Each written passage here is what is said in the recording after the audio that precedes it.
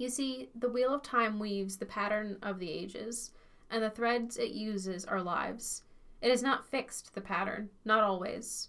If a man tries to change the direction of his life, and the pattern has room for it, the wheel just weaves on and takes it in. There is always room for small changes, but sometimes the pattern simply won't accept a big change, no matter how hard you try. Hello, I'm Will, and this is my wife, Dallas. Hi! And this is Not the Beginning, a podcast where a longtime Wheel of Time fan and someone who's never read the series before read through each of the 14 books in this very long series. A warning, this podcast may not be suitable for younger audiences and will contain spoilers. If you've not read Robert Jordan's The Eye of the World, please proceed with caution. On this episode of Not the Beginning, we will be diving in and discussing chapters 36 through 40 of The Eye of the World. I have not read past chapter 40, and Will is going to do his best not to bring in anything from the rest of The Eye of the World or the other 13 books during our discussion. So as long as you've read through chapter 40, you should be good. If you haven't, I recommend pausing and here and going to read them. Last episode was the Rand and Matt show. They made their way to Camelin finally. This episode, unfortunately, instead of having summaries that I wrote, I sliced my hand pretty good and can't really type at the moment. So we're going to use the very helpful chapter summaries from dragonmount.com. So, starting off, Matt refuses to leave his room at the inn. He's been growing more and more suspicious of people since Shadar Logoth. Rand meets an Ogier named Loyal in the library and mistakes him for a Trolloc. Loyal mistakes Rand for an Aiel man and then identifies him as ta'Veren, someone who bends the pattern into a new shape. We switch then to Nynaeve, who sneaks into the White Coat camp and cuts their picket lines. She grabs Bella and another horse while Lan searches the tents. With Perrin and Egwene, we have Child Byar, who believes that they're slowing them down, suggests that they might be accidentally allowed to escape. A wolf tells Perrin help is coming. Lan incapacitates Byar and the guards. Perrin and Egwene don white cloaks and escape in the confusion as Moraine weaves lightning among the tents. Perrin's eyes have turned yellow. Back with Rand again, he attempts to get a look at the false dragon, but a filthy beggar chases him away from the main road. Rand climbs the wall for a better look at Logain, but then falls to the other side. Knocked unconscious from the fall, Rand comes to in the palace gardens, tended by the daughter heir of Andor, Elaine Trakand, and her brother Gawain. They are discovered by Elaine's half-brother Galad and taken to Queen Morgase. Rand is interrogated by Morgase, her Aes Sedai advisor Elaida, and Captain General Gareth Bryn. Elaida foretells pain and division for the whole world, with Rand at the center. She tries to convince Morgase to take him prisoner, but the Queen believes Rand's story and sets him free. So, unlike the last couple episodes where not a whole bunch happens, a lot happens here. Yeah, and we meet a lot new characters. So many new characters. And people who, we've met other characters, but are they really going to stick around? A lot of these seem like they're going to stick around. Yeah. Well, you would know if they stick around or not. But also, we just spend so much more time with them, and we get a better description of them, and Rand interacts with them. Yeah. It's more on the Rand side. It's all on the Rand side. Except a little bit on the Perrin side, too. So we have Loyal, Egwene, Gawain, Galad, Morgase, Elaida for Rand. You said Egwene. I meant Elaine. We did not meet Egwene. I meant Elaine. And on Perrin's side, we have Byar. And he's really the only one who I think he's stands not new, out. though. No, he's not new. That's true. We have not met him. We have already met him. Yeah. We met him last section. But he's a piece of work. Yeah. We meet several pieces of work here.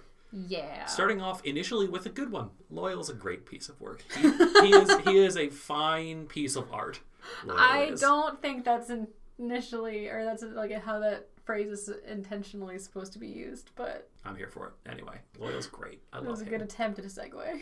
But he's great. He just wants to read his books. He wants to go places and see things. He's like the ultimate tourist. Yeah. So for context, Loyal is an Ogier. What is an Ogier? An Ogier is just a different species of being. Okay. Because when they were talking about it, I was like, am I supposed to know what this is? Have they mentioned them before and I just don't remember? Because it's been taking me so long to read this. We've been reading this book for so long. Yeah. They've maybe mentioned Ogier before, but not in any detail. Okay. It is mentioned, Rand tells Matt at some point, hey, you've heard stories about Ogier. You should know about them. But Matt promptly replies with, nowhere did it mention them looking like Trollocs, which they don't actually look like Trollocs, but it's easy to see how somebody could be confused because Ogier are massive. And have some animal-like features. Yeah, they've got their face is sort of bestial, but it's the hair and the fur. Yeah. I think that really sets it off. Because when Rand first meets Loial, he's like, oh shit, it's a Trolloc. But then it starts talking. Yeah. And he's like, okay, maybe not a Trolloc. And then Loial just introduces himself. And what did you call it?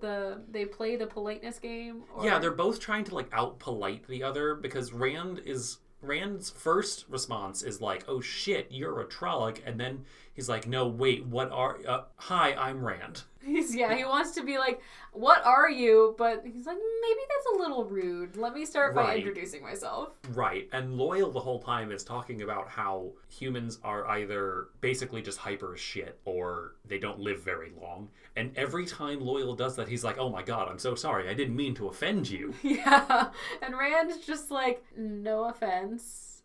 I'm also, trying to think of, oh my god, you're so old. Right. Without being offensive. Right, because we find out Loial is 90, and apparently that's considered not quite adult for Ogier. Yeah, it seems kind of like elvish ages. Yeah, that's actually... I think Ogier are supposed to speak to elves in general. He did seem a little bit elven and druidic in that sense, because he went on about trees for a good long time. Ogier loved them some trees. Love them some trees. Their, meeting is called the Stump. Yeah, and he's from the Steading. The Steading, yes. Which we saw last section. Yeah, Perrin and Egwene have been in a Steading, and that's... Is there only one, or is it the Steading, or is it just a Steading? Because he calls it the Steading. Yeah, but that's just kind of a term. Okay. The Steading is plural. Okay. There are two Steading. It doesn't sound quite fish. Right. Yeah, it's kind of like fish. One fish, two fish. Yeah. But with Steading and weird druidic, not Trollocs, who are, again, quite big. At one point, Rand comments that Loial sitting down is bigger than some people standing up. Yeah, and that's a lot coming from Rand, who's also really tall. Big dude. I think he said something, I think there was a number mentioned, 8 feet tall or something. I don't know. 10. 10? 10 feet tall. He was, near the ceiling of the room. Jesus. He's a tall boy. He is, but he's also very much like a gentle giant. That's what I was just about to say. He's carrying like 4 or 5 books on him. Yeah, and I just love him too. He's just so I don't know. In my brain, I know he doesn't have glasses, but I just imagine him wearing a big cardigan and corduroys and glasses. He might canonically wear something kind of like a cardigan, just with big pockets, like an Ogier-sized cardigan. Yeah, he just has librarian vibes, yes, dark academia librarian vibes, and there's a moment where he talks about how he was too headstrong and. He took a whole year to make a decision, and the rest of the Ogier were like, why are you thinking so fast? Yeah, and saying that, he was, something not headstrong, but Rand was like, if you're headstrong, what do the others do? Well, yeah, because you're really calm. Right.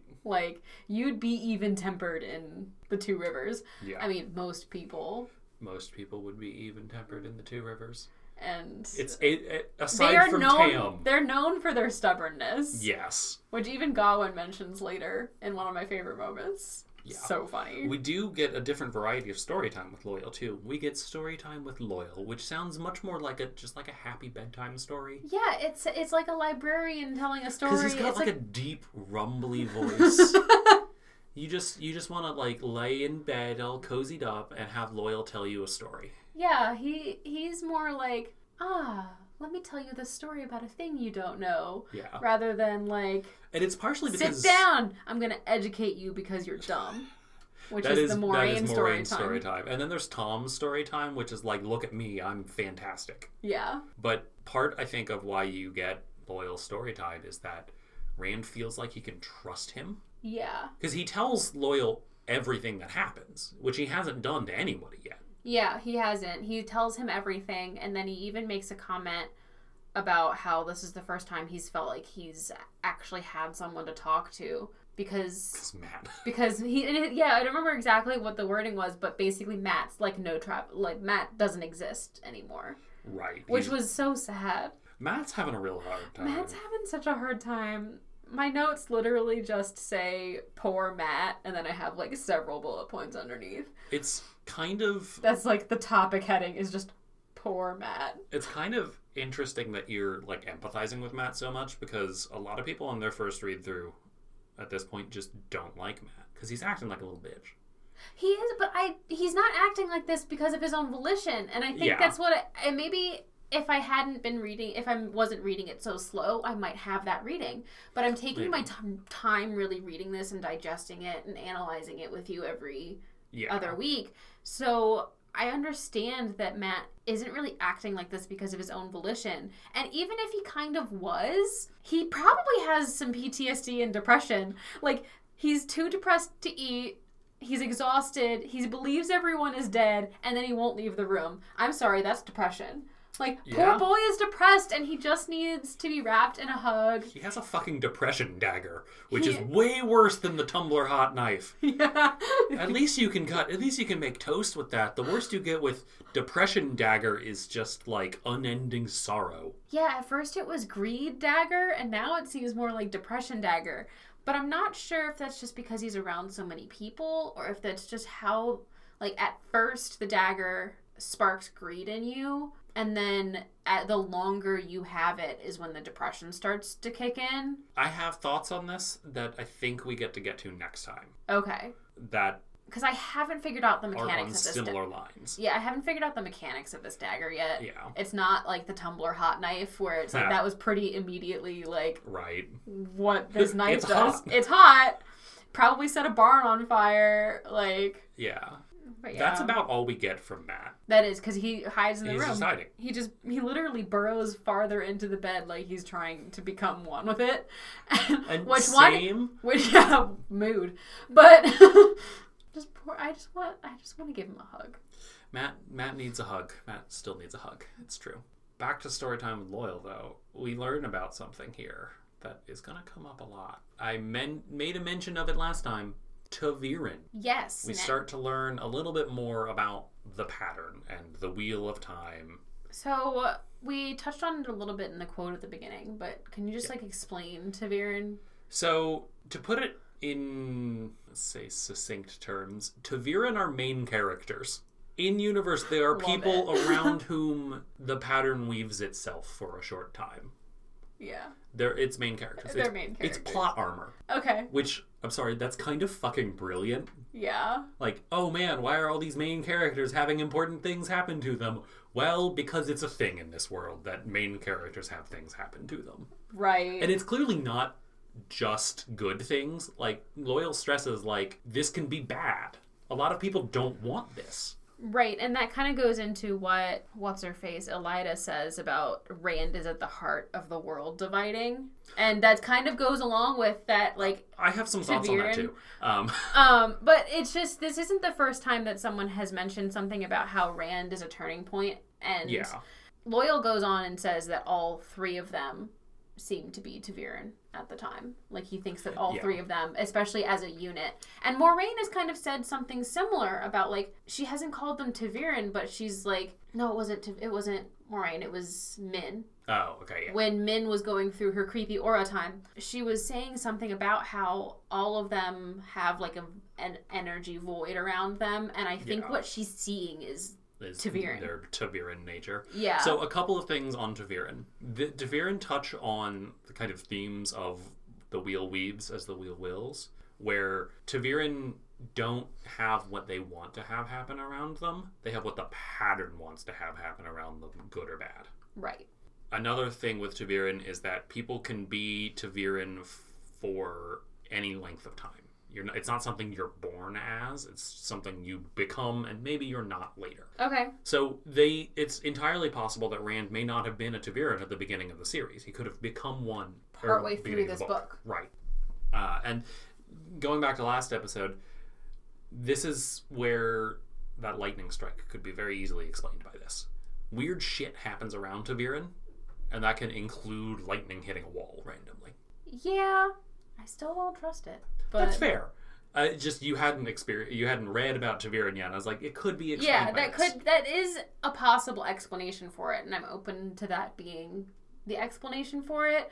But there's also, like you said, ta'veren is basically the main character, but that there's other things in the world that can explain some of the things that are happening to these main characters, not just ta'veren. Definitely. Like a lot of what happens to Perrin and just Egwene, because Egwene's the main character. We haven't gotten, So I will say one of the things, Egwene is not ta'veren. And I absolutely think something that they could do in the show that would improve it would be to make Egwene ta'veren. Because she is. Right, she does so much. She does a lot. And I kind of get it for two reasons. One, things don't necessarily arrange themselves around Egwene as they seem to around the boys.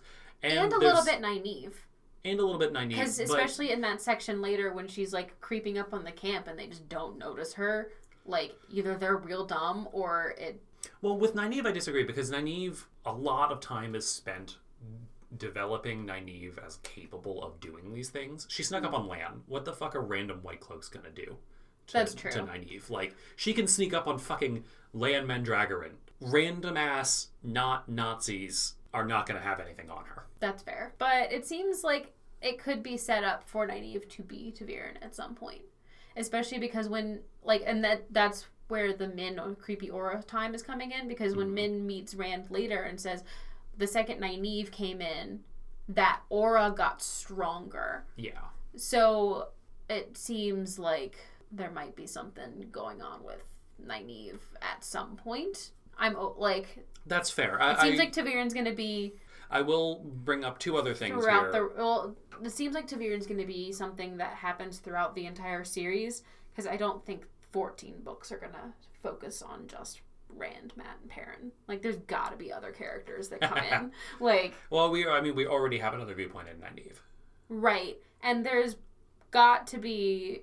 Because there's, like, a whole bunch of other characters that I have never even heard of, or that I haven't come across that I've heard of, like, just seeing names in the ether and on the internet, that they have to be, like, main characters at some point. Yeah, so two things on that. One, someone doesn't have to be ta'veren to be a main character. That's true, but... And the other one kind of plays into that with, clearly... I think it's pretty clear that Rand, Mat, and Perrin all have similar things happening to them. So if one of them is ta'veren, probably all three of them are. Right. And especially at that bit with the White Cloaks, if it's strange that Nynaeve is able to do that, it could be Perrin's ta'veren nature causing it to happen. That could be as well. Or Egwene's, because, again, I think Egwene should be ta'veren. But I think my main point is that it's a 14-book series, and there is no way that Rand, Mat, and Perrin are going to be ta'veren the entire time. And it seems like this is an important enough lore in the world that once they are no longer ta'veren, another one will pop up at some point. It's a 14-book series. Sure. Yeah. That's definitely my prediction for 7 years down the line when I finally get to it. Yeah. So we will have another ta'veren before the end of this series. Okay. Hot take, I guess. Not hot take. Just prediction. It's a take. We've gotten into it a little bit, so let's shift gears a little bit to what's happening with Nynaeve and Perrin and Egwene and Lan and Moiraine. Perrin gets rescued. Yay! Reunited. Perrin and Egwene get rescued. Reunited. Yes. It's quite nice. And there's a whole bunch of stuff. Perrin is not feeling so good. Perrin's not feeling so hot because the White Cloaks kind of beat him regularly while they had him captive. They beat Egwene a little bit as well, but Perrin took the brunt of it. Clearly, because probably they're like, well, we don't want to beat a random woman. Yeah, she has some bruises. But... And Egwene didn't kill two of them.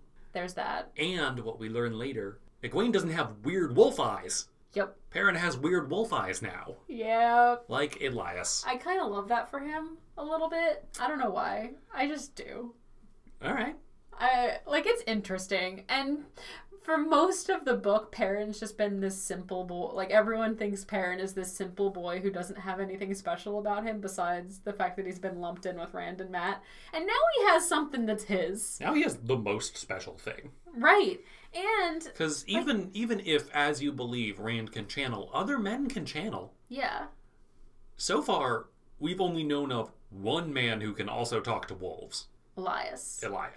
And we get a lot of interesting information about the Wolf Eyes and Elias from Lan, who doesn't seem to be freaked out about Perrin's Wolf Eyes. And he kind of thinks it's cool a little in, like, his little Lan way. Like... his little Lan way?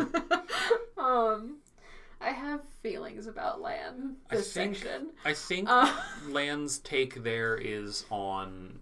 It kind of comes down to, I think... Perrin's ability to talk to wolves is going to be whatever Perrin makes of it, not anything inherent. Yes, and I liked that take from it, because Moiraine's kind of just like, Right, and I think Elaine, it also helps... not Elaine, Moiraine is taking the same take that the Aes Sedai tried to take with Elias, which is just, you're evil. And Lan... She doesn't understand it, it's bad. Yeah. And Lan doesn't understand it, but he knows someone who previously could do this, because Elias was a warder. Yep. And Elias trained Lan, it seemed. I don't know if he trained, but they were at least contemporaries. But he said, like, he touched his sword and was like, he taught me a lot about this. So it seems like, at least I read that as Elias was some sort of mentor, or at least, like, he looked up, even if they were kind of contemporaries, he looked up to Elias at least a little bit. Elias does give good advice regarding weapons. He does. Because he gave Perrin that advice about the axe. Yeah. So maybe he was just like, hey, Lan, that's a cool sword. You should keep it. And Lan's like, yeah, okay. But actually, Lan is always going to keep that sword. But yeah, Lan... I just have feelings about Lan. I like Lan. Lan is great. And apparently, also, we will come back to this, taught Rand more than Rand thought about a sword. We'll get to it. Yeah, because I'm a little, like, he doesn't use it in this section, does he? No, but Gareth Bryn is like, he knows how to use it. He walks like it's his.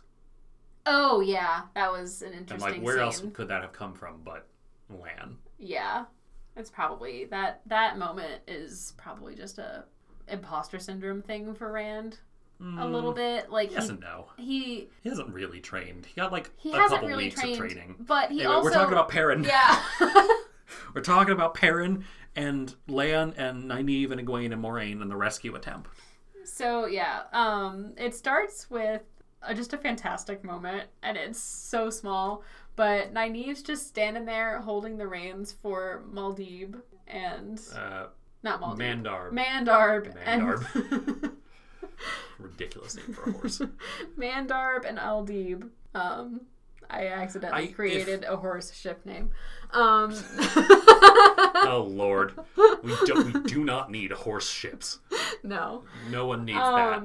So she's just holding Mandarb and Aldib's reins, and Mandarb is not having it. He does not like anyone but Lan. And Aldib's just, like, nuzzling at Nynaeve, and Nynaeve's like, well, I'm not gonna make you suffer just because Muad'Dib's being a horse dick. Mandarb. If Mandarb was white, he'd be that horse from Tangled. From the picture I have of Mandarb in my head now is now my grandfather's horse, Imagine, who is a dick. He's just like the worst horse ever. And that kind of makes me think that at some point Lan might punch a horse in the face, just because now my grandfather once punched a horse in the face because it was cornering me in a stable. And it's not what you want. That's not what you want. So grandfather just, like, walks up to the horse and just kind of, like, punches it in the nose to get it to stop. Horse was not phased. Mandarb wouldn't be phased either. Mandarb wouldn't be phased either. Mandarb isn't phased by shit. No. He only lets Nynaeve take his reins when Lan is basically, like, horse whisperer, like... He only lets Nynaeve take his reins when Lan literally hands them to her. Yeah. He's like, okay, well, if Lan trusts you, then I do too. And Aldib's just like... I want nuzzles. Give me pets. Give me pets, please. Loved it. Not at all, like, Mandarb is a little bit like Lan in that sense. Mm-hmm. Aldeeb is nothing like Moraine. No. You'd think, like, they spend enough time together. I like the idea that pets are like their owners. I don't know what that says about our pets. We have a demented old lady and a raccoon. Yeah. These are actually cats, but one of them is a raccoon/demon. Oh. And the other is a demented old lady. She's 19. She's very old. She's very old.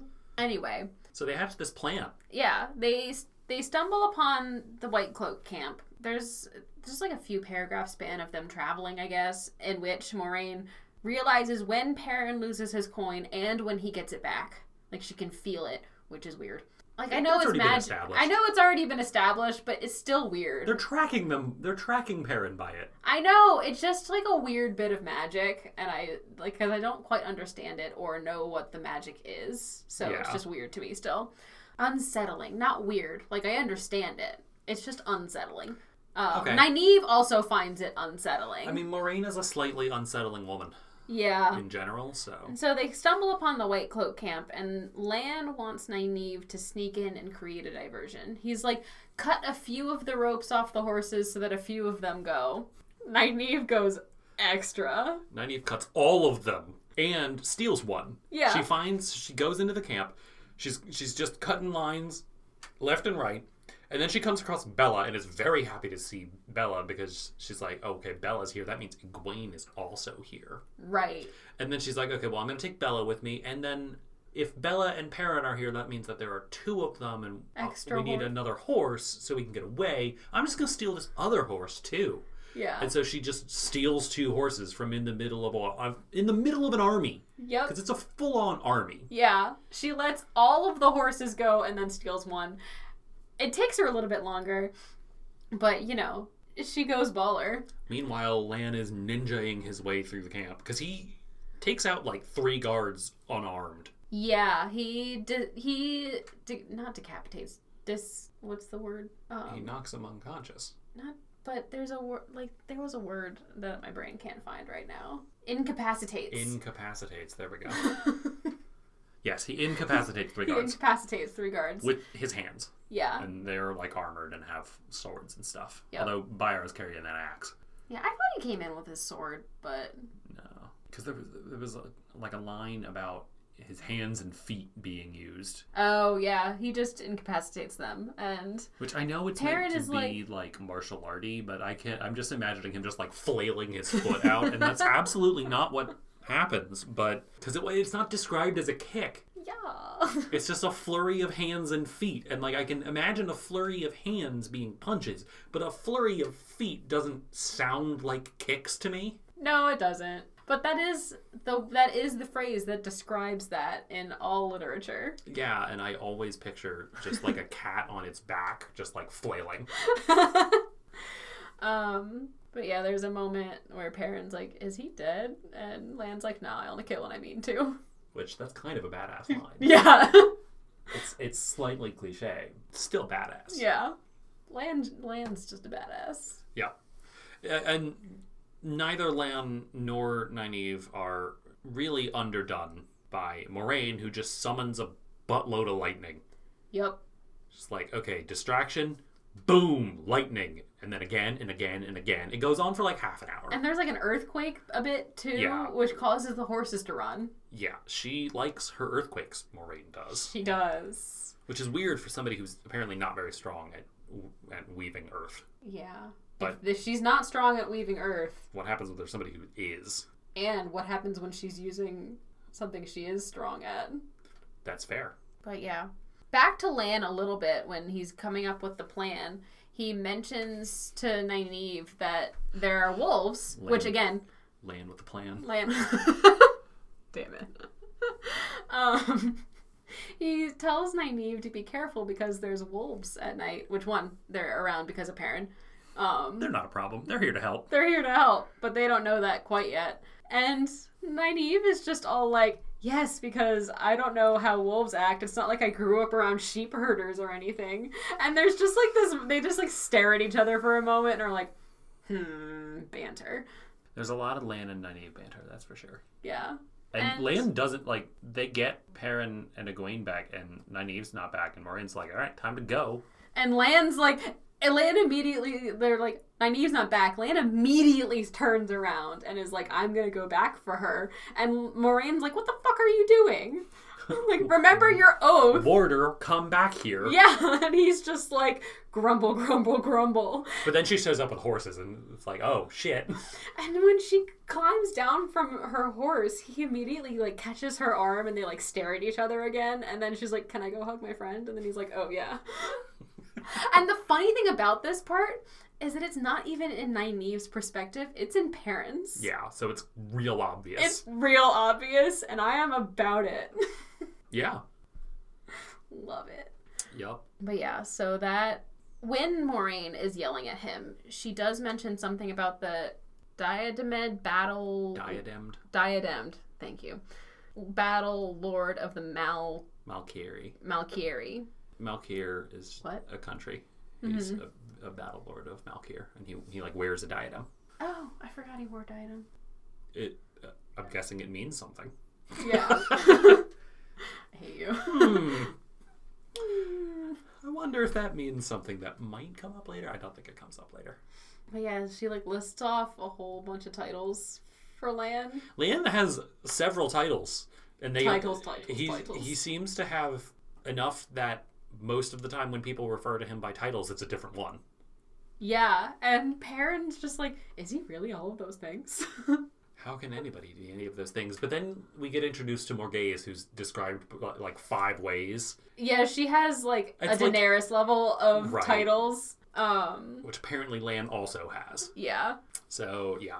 And then the last bit that I noticed when we were talking about with the Perrin and Egwene and the Moiraine and Lan and Nynaeve show, now that they're all back together. Yes. We get a little bit more information about the Red Aja and something about the Lace of Ages.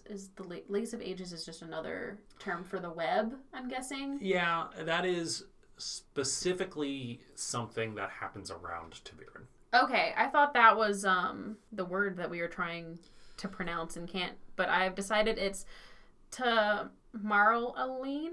Maybe. Something? I don't even think that's what I had settled on. But so is the Lace of Ages and Tamarl-Aline the same?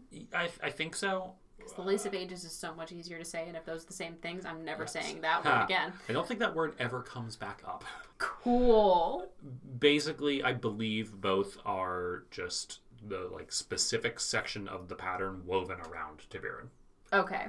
And then we got another mention of the Red Aja, but I don't think we still know what happened with the Red Aja. But they did something with Elias. Yeah. They were after Elias. They seem to go after weird stuff. Yeah. We do also learn, there's a lot with Perrin and Egwene too. We learn that at least some of the wolves, specifically at least Dapple survives and Elias survives. Yes. Which of course they did, because they just kind of fucked off. Dapple and Elias are alive, so yay. And there's like a weird moment with him and Bayar's cloak. Like he has like a weird attachment to it. Like when they're burning the cloaks. Oh, I think that's just because Bayar is Perrin's like fixation on the white cloaks being evil is Bayar. Yeah. The one who seems the most wrong, because Bayar is also just kind of a dick. He kind of reminds me of Ramsay Bolton in a way, in that Perrin describes him as like he doesn't even hate Perrin, he just thinks he should be dead. Yeah. So he's like evil to a point that he doesn't even have feelings, that he's feelingsless. We were entirely gonna miss this. I just realized Bayar offers to let Perrin and Egwene escape. Right, because they're slowing them down. Right. And so he's like, if you guys escaped, we weren't gonna travel after you. But then Perrin's like, you're just gonna kill us. Yeah. Like, Bayar is sneaky and also a dick. Yeah, that it just solidifies the Ramsay Bolton vibes. Yeah. I get more... Like, let them go and then recapture them and torture them kind of vibes. Yeah. That's definitely Ramsay. I don't think he's as evil as Ramsay. No. Because he does seem to believe in the mission of the Children of the Light, and he doesn't want to do these things for himself. He wants to do them for the children. Yes, but he does the actions Yeah. kind of come across the same. I think I'd agree there. Because Perrin Sure. is like covered in bruises. Yeah, we get when they reunite, Nynaeve has him like take off his shirt so she can like look at his wounds, and like the entirety of his chest is just yellow. And brown and purple and mottled. It's mottled with bruises. Like, yeah. It. And somehow he didn't feel. I think he was just too distracted. Maybe. That's what he says. He's like, I think I was too distracted by the wolves and the messages they were sending. But the second she points him out, he's like, oh, fuck. Like, this hurts. There's also some, I guess, confusion, worry on the part of Moiraine and Lan that Perrin's wolfy status is maybe given to him by something bad. Lan doesn't think that. Moiraine thinks that. Yeah. And we touched on that already. Yeah. Like that, Moiraine doesn't understand it, so she thinks it's bad. Right. And Lan's just like, whatever. He does ask, like, did you come across anyone? But I think that's how they get into the Elias thing. But I think he was asking it as more of like a, did you find someone that mentored you through this to this state, or did you just pop up this way? Yeah. And I think before he started talking about Elias, Lan was much, much more suspicious. Probably. I think there probably is a level of just kind of unspoken trust between warders. I can get behind Ostensibly, warders have the same mission, which you don't fully know what that is yet. No, I don't. But they clearly share something. Right. Well, and then the other, I think that Perrin and the wolves thing was happening before he met Elias. Because Nynaeve mentioned something about the wolves were acting differently in the Two Rivers that winter. Okay. And so maybe they were trying to reach out to Perrin in some way. Yeah. Because they found that connection to him. Yeah. And so this has been happening to Perrin for a while. He just started to really understand his powers and be able to tap into them. Or maybe they just matured. They either matured or he started to understand them and then use them, and that's now why his eyes are yellow. And I think Elias helped him channel his powers. Yeah. I buy it. I think I would not have thought about that, but I totally buy it. Yeah, so I think that's all of the Perrin and group stuff. Yes. Back to Rand. Hopefully they finally meet up with Rand in the next section. Rand has also, the second half of Rand's adventures in the big city is eventful. And he's real dumb. He is supposed to be not drawing attention to himself, and he does the exact opposite. Yeah. At least, the first couple bits aren't his fault. So we learn in the last bit, he buys a cloth to wrap around his sword to hide that it's a harem sword. And he buys a red cloth, which he learns is basically signaling his support for Queen Morghese. There are two factions in the city, the red faction and the white faction. The red, anyone wearing red cloths in any manner are saying that they have allegiance to the queen, and the white faction is like, she's terrible and the Aes Sedai suck. Yeah. It seems to be focused around Elaida, the Aes Sedai. Yeah, it does. Especially with all the white cloaks, and it's kind of, I think, brought to a head by Logain. Yeah. And so that does, when Rand realizes that, it does make that interaction he had with the shopkeeper make a lot more sense. Because the second he picks up the red cloth, that shopkeeper goes instantly, antagonistic to him. Yeah. It makes a lot of his encounters make sense. Yeah. Because it draws attention to him. Because even a lot of the visitors, he's saying that a lot of the visitors are wearing white just because... Right, there are more people wearing white than wearing red. But I think him accidentally claiming allegiance to the queen ends up really helping him in a couple of ways. One, when he gets to the queen's blessing. Basil Gill makes a point to say that he's a good queen's man. Yeah. And then when he falls into the palace grounds. So he wearing the red cloth is a good signifier that at least he's not here to kill the queen. Yeah, I don't think it would have mattered to Elaine. We'll get to that because there are two things. Two things before that. That's one of the things drawing attention to him in the city, and the other is that there's someone looking for him. Yeah, there's like a beggar. I don't know who the beggar is yet. We'll probably find out. More or less. Because if they're asking, the beggar is asking for him, Matt, and Perrin by name. Yeah, in a bunch of different inns. And so when Rand is trying to find a place that he can get a look at Logain, he sees the beggar. The beggar points him out and has a mob chase him. Right. So he's running, and then he climbs up a hill, and he sits on a wall. And he sees just a glimpse of Logain, but he doesn't get to see his face. And then he Humpty Dumpties. He falls right over the wall and cracks his head. And then Humpty Dumpty. And then is tended to by Elaine Trakand, the daughter heir, who was also on the wall. She was in a tree. Her and her brother were in a tree. Right. And she's like, hey, person on the wall. And that makes him fall over. That's a meat ugly if I've ever seen one. Yeah. Although, apparently not that ugly. Because Elaine admits later that, although was that it's not a meet cute though, because it's an unfortunate meeting. It's not like there's like meet cutes and then meet uglies. I would say meet ugly is falling off a wall and bleeding and then having her rip part of her skirt off to wrap a bandage around your head. Whereas a meet cute is like, I don't know, running into each other at a coffee shop and like that's a meet cute. Sure. This was straight up unfortunate circumstances. Yeah. Meet ugly. Yeah, he falls off and Elaine comes down and they go on and she like tends to his wounds, wraps his head, she like rips something, it's a scarf, she gives him a scarf, which again with the scarves, why do people keep giving Rand scarves? I don't know, maybe they want him to be a magician, but she wraps a scarf around his head as a bandage. Yeah, well, she puts an actual bandage on like the wound, but then uses that to secure it because she has like bandages and stuff. She has like stuff just in her pockets. She just has a first aid kit in her pockets for some reason. Which like you go, girl. She's a princess walking around with a first aid kit. As one does. Elaine is a lot of fun. I like Elaine. At least currently. She becomes not as fun later. But spoilers. I like her right now. But yeah, so Elaine's like tending to his wound, and he says that he's from the two rivers, and Gawain, her brother, comes in with a line that like, oh, you guys are really stubborn in the Two Rivers. My sister should marry someone from the Two Rivers because she needs someone stubborn enough that they won't let her mull them over. Yup. Which is just so funny. Like, I like the sibling banter between Elaine and Gawain. Yeah.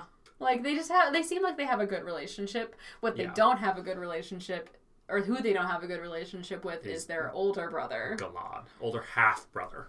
As at least Elaine will be very quick to tell anyone. Yeah. Half-brother, Galad, who only shares a father. Galad's father is Taringail Damodred. He's Galadriel Damodred, which is kind of a tongue twister. But also, Elaine and Gawain's father is also Taringail, but their mother is Morgase. The queen. Yes, the current queen. Galad's mother is the former queen. And the reason that he's not king is because Andor doesn't do kings. Right. It's matrilineal. What's the dad's name? Taringail Damodred. What's the first name? Taringail. So Taringail is kind of just like marrying monarchs. Yeah. Like kind of. Well, he's. When we were talking how much of this is spoilers? I don't know. There's reasons for Taringail to marry Morgase that are very specific and come into play later. But it seems like he's kind of Marjorie-ing it up. A little bit. Marrying a line of monarchs. Yeah. I mean, you do you. Yeah. But so Elaine is tending to Rand and Gawain, and they're just like having banter. And Rand is at that point kind of giving as good as he gets. And then he has a moment where he's like, wait, who's your mother? And they're like, the queen. With all the titles. Yeah. And then he's like, oh, fuck. I was trying not to draw attention to myself, and then I fell into the goddamn palace. And he's just like, it's okay, I'll just climb back up the wall, it's fine. He really just wants to, like, get up over the wall and run. And she's like, no, but I just healed your hands, and you're my guest now. And she's got a big old crush on him, and so she's just like, and then Galad comes in. Yeah, Galad comes in. He's like, you are a peasant, and you have a sword, and you're a threat. And I'm gonna go get the guard now. And then... Well, actually, what he says is, Elaine gets him to not tell their mother. But he does anyway. He doesn't tell their mother. He tells the guards. It's the same thing. It's not. He's not lying. He always does what he thinks is right. It's the same thing. If you tell the palace guards, the queen's gonna find out. Maybe, but maybe not. No, it's the same thing. It's semantics. Yeah, but he also didn't lie. It's very specific. Is he not allowed? Is it? Are you? He doesn't lie. It feels like there's like a reason that you're. Because he just always wants to do the right thing, and he Right. thinks lying is the wrong thing. Yes, but So he can't. So if he says he's not going to tell Morghese, he's not going to tell Morghese.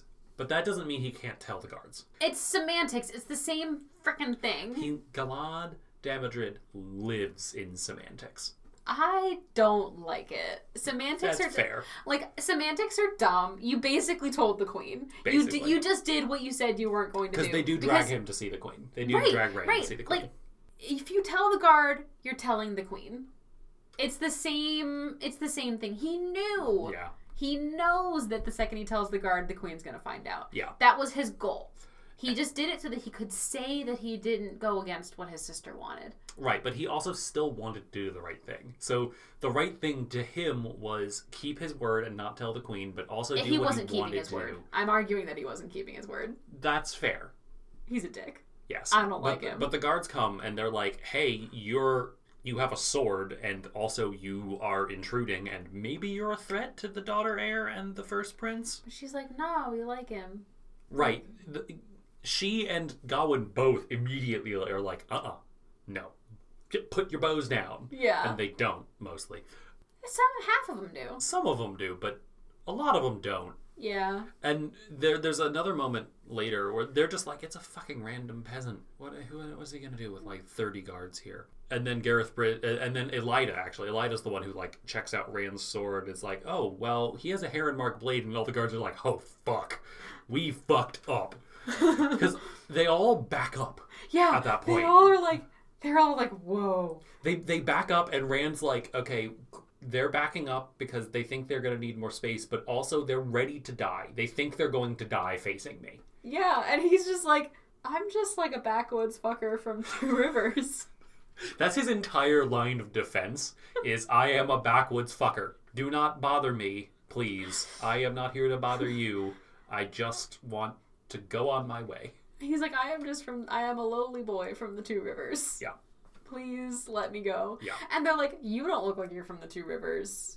Yeah, they mentioned like he doesn't have the hair or the eyes or the skin to look like he's from the Two Rivers. Right. He doesn't have any of the coloring of a Two Rivers person. But he does have the accent, which kind of saves his ass. It does, because Elida is like wanting to imprison him. And he's just trying to defend himself. And Elaine comes to his defense too. Like, if he was here to harm us, he wouldn't have wanted to immediately climb back over the wall. He realized where he was and was like, please, I'm just going to climb over the wall. Like, I'm going to climb over the... But I didn't let him. Right. I wanted to keep him here because he's my guest and I like him. Yeah. Like, Elaine's whole thing is like, he is my guest. How dare you do anything to my guest? And Gawain's just face-palming in the corner the whole time. like, why is this my sister? Why does it have to be her that I'm related to? But also, I love my sister. It's like a fond facepalm. Yeah, because he at every time he has the opportunity to, he does help her. Yeah, he does. I just like the sibling relationship. It's fun. It's fun.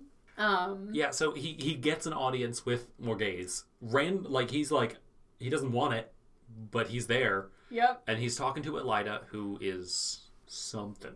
I do not like her. She is just at the beginning sitting there and knitting. And then she, wants to touch his face. It's like, for a person, I tend to trust people who are crafty. Just She's crafty and she likes plants. Right. So everything about her is like a kindred spirit. I should like her. She likes plants. She was just knitting. For context, all of the plants in the Andoran Palace are, green and growing and vibrant, and there's flowers everywhere. And Elaine makes kind of an offhand comment, yeah, I wish Elida wouldn't make the plants grow. Because it just seems wrong. It seems that wrong. we have growing and flourishing plants while the rest of the country is struggling with their farms. Yeah. And so, yeah, she just likes her plants and she likes to knit. But she's a bitch. Yeah. Elida is the worst. The worst. I should, and all, just those two things about her, liking plants and knitting, I should have immediately liked her. I immediately did not like her. It wasn't even like oh, I like it. Nope, never mind. Instant. Something like, you shouldn't, a person who's just sitting there knitting should not exude this much, you should hate me energy. Because what she ends up wanting to do is she doubts that he's from the Two Rivers because he doesn't look like it. He looks like an Aiel, which is like the third time somebody has said an Ailman or an Aielman. Aielman. That's just, he looks like he's Aiel. It's just like a race of people. Okay, I was wondering about that. Tam mentions them at the beginning. I was like, it sounds familiar, but so there's like a race of people. Yeah. But it seems like there's something about them. Yes. There is something. There are many things about them. Because it seems like a bad thing to look like them. We'll find out more. Okay. Read and find out. Read and find out.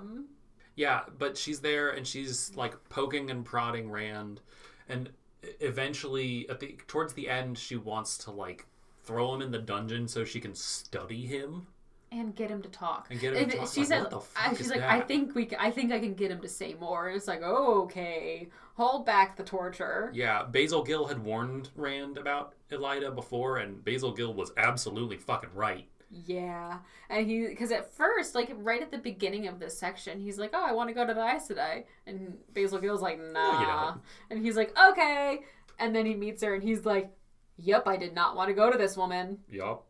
He runs away. Yeah. At the end, when they let him go, he's running. Yeah, he stands outside the palace, and once he gets over his moment that he has with Elaine, he's like, oh, right, I should be running now. But before that, he gets off. He gets out of this because of 3 things. He's not a very good liar. And it's obvious that he's not a good liar. And so Morghese and Gareth Bryn, the captain of the Queen's Guard, are just like, yeah, you're a shit liar. He seems trustworthy. Like, right. It seems like he's telling the truth. He has the accent of the Two Rivers people. Right. And it would be so ridiculous for somebody who looks like they're an Aiel man to claim that they're from the Two Rivers and carry a heron-marked blade. That his father gave him, rather than he earned himself. That his father, another farmer from the Two Rivers, had. Yeah, basically, she's like, your story is too far-fetched to be made up. It's basically like, you can't make this shit up. This has to be true. Yeah. And then on the way out, Elaine says something. Elaine's like, it's customary to like not look at when they're leaving so that you don't remember them leaving, you just remember their visit. Rand replies with, it's customary in the Two Rivers to bring a gift, but I guess since you claimed that I taught you so much about the Two Rivers, that's my gift. That's my gift. And then Elaine goes, well, if I told my mother I thought you were handsome, I think she would have killed you. I love that energy on her. And to be fair, Morghese might have. It's kind of big dick energy coming from Elaine in that moment. Yeah, well, she kind of seems to have learned from the best in Morghese, because Morghese is just like, I'm just going to do what I want. I loved that. Also, I'm going to say it now, based on Rand's description of Morghese is a MILF. Yeah. Like, he describes Elaine as beautiful. Like, one of the most beautiful people he's ever seen. And then he meets Morghese, and he's like... They look at the same, just slightly older. Morghese is like Elaine, but aged like a fine wine. All right. Sure. Weird way to describe a person and their mother. I mean... But okay. But she is a mother. Yeah. And he likes Elaine. He does like Elaine. And if Morghese looks like her... All right. I get it. Yeah. Basically, Queen. The Queen is a MILF. The Queen did have a relationship with Tom. The Queen did have a relationship with Tom. And Tom seems like he would have picky taste. He does. Well, he definitely has picky taste, at least with like music and performing. So probably that also applies to women. Yeah. Or men, because I don't know Tom's deal. It's at least women. It's at least women. At a minimum, it's one woman. But we don't know the rest of his deal. We don't know the rest of his deal. He does wear a rainbow coat. He does wear a rainbow coat, but it's like a dull rainbow coat. Rainbow's a rainbow. That's fair. I suppose. But yeah, so then Gawain says goodbye. And again, tells him that he looks like an alien. Right. So this is like 3 times. Rand keeps getting told that he looks like an Aiel man. And it's probably going to come up later. Don't worry about it. Yeah.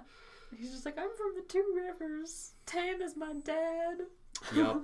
And then he runs back to the Queen's blessing. Because he's like, I've got to get out of here before Elida catches up and Right, captures me. There's a random beggar looking for me, which can't be good because dark friends exist. Yeah. And Elida is here and wants to, I don't know, eat me, Honestly, torture me. Who the hell knows what yes. Elida wants with Rand? I know what I am, Elida wants what with I'm Rand. not looking forward to is Moiraine and Elida interactions. I am afraid for everyone in the vicinity. They are two very powerful women. Yeah.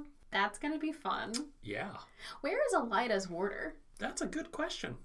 Because I was just like, Lan's gonna have an interesting time. Wait, where is her warder? Because it's not the captain guard. No, he wouldn't because he doesn't like her. No. Seems like the only person who really tolerates her is Morghese. Yeah. But yeah, where is her warder? Very good question. You'll find out. Read and find out. Yeah. I'll say it. I'll say it at least once this episode. I think that's everything. It's a big section. We're at the part where things start happening. Right, we are in the last quarter of the book. We had like 77, well, according to my Goodreads, when I put in the page count, when I finished reading this section, we are at 77% of the way through this book. Yep. Which means that something big is about to happen that puts us into the last act of the book. Yeah. Something big is about to happen and cause the climax and like starting the resolution into the next book. Yep. Things are coming together. And I just like... At least 2 of 3 groups have been reunited. Yeah, I'm really hoping they at least reunite going into the next book. Yeah. Like, maybe that is that moment. Because there's usually just a moment at like that 75%, 80% mark where like one last big thing happens. Yeah. Very fair and true. So, yeah. Hopefully they get back together. I don't want to see Moiraine and Elida interact, but I also kind of do. We'll see. Yeah. I know what happens. You do know what happens. That's the point of the podcast.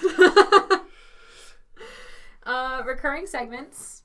I did not catch any other weird prophetic aura things. Yeah. There was more lightning, but that wasn't involved with Rand. No. And Perrin officially is just Wolf. Perrin is Wolfman. Wolf, because yellow eyes. Perrin's Teen Wolf, because he's like 18. I know. I have not seen that series. I also haven't. I just know it exists. Yeah. So, reference, that's Perrin. Wolf Boy. Teen Wolf. Yeah. Ship updates. I am intrigued to see where Elaine and Rand go. Do you think it has potential for like a love triangle with Rand and Egwene? Okay. You sparked a rant that you didn't know existed. Oh.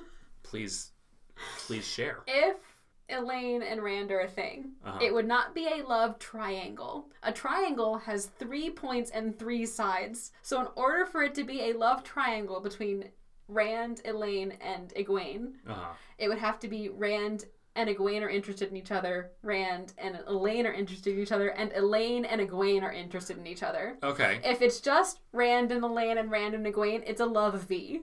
Stop calling things a love triangle if there's not 3 involved. Because it doesn't. That third leg doesn't have to be interested in it. It could be enemies. Nope. It has to, for it to be a love triangle, all 3 parties have to be love involved with the other 2 parties. Okay. Do you think there could be a love V thing then going on between Rand, Elaine, and Egwene? Possibly. Too many E names. He has a type. Strong women with E. Yeah. Possibly. But there's all, I think Egwene has a potential for 2 love Vs. Like, to be, there's like Rand having a love V, and then I think Egwene has a possibility to have a love V as well between Perrin and Rand. Okay. Because I think there's something going on between Perrin and Egwene. Okay. Like, there were some tender moments between them, and they've known each other for a really long time, but they also kind of trauma bonded, so... Yeah? They were kidnapped. All right. Any other ship updates? I think I'm slowly... Are you slowly getting on the Nynaeve and Lan I ship? think I am. Okay. We'll check in on that. Yeah, I think I dig it. That's fair. They kind of fit each other well. Yeah, like there's something going on, and it's not just one-sided, because Perrin picked up on it. Yeah. It's not just Nynaeve has a crush on Lan anymore. I think Lan likes Nynaeve. Yeah. Okay.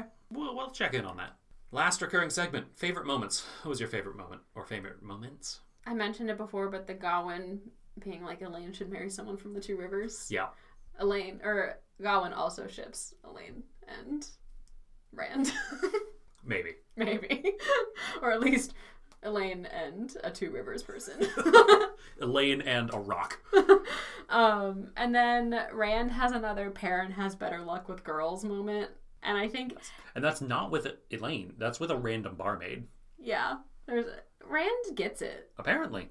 But yeah, anytime that him and Perrin for the rest of the series go, the other has better luck with women, I will love. That is, I hope that trope comes up. I'm officially calling it a Wheel of Time specific trope, and I hope it comes up more. All right.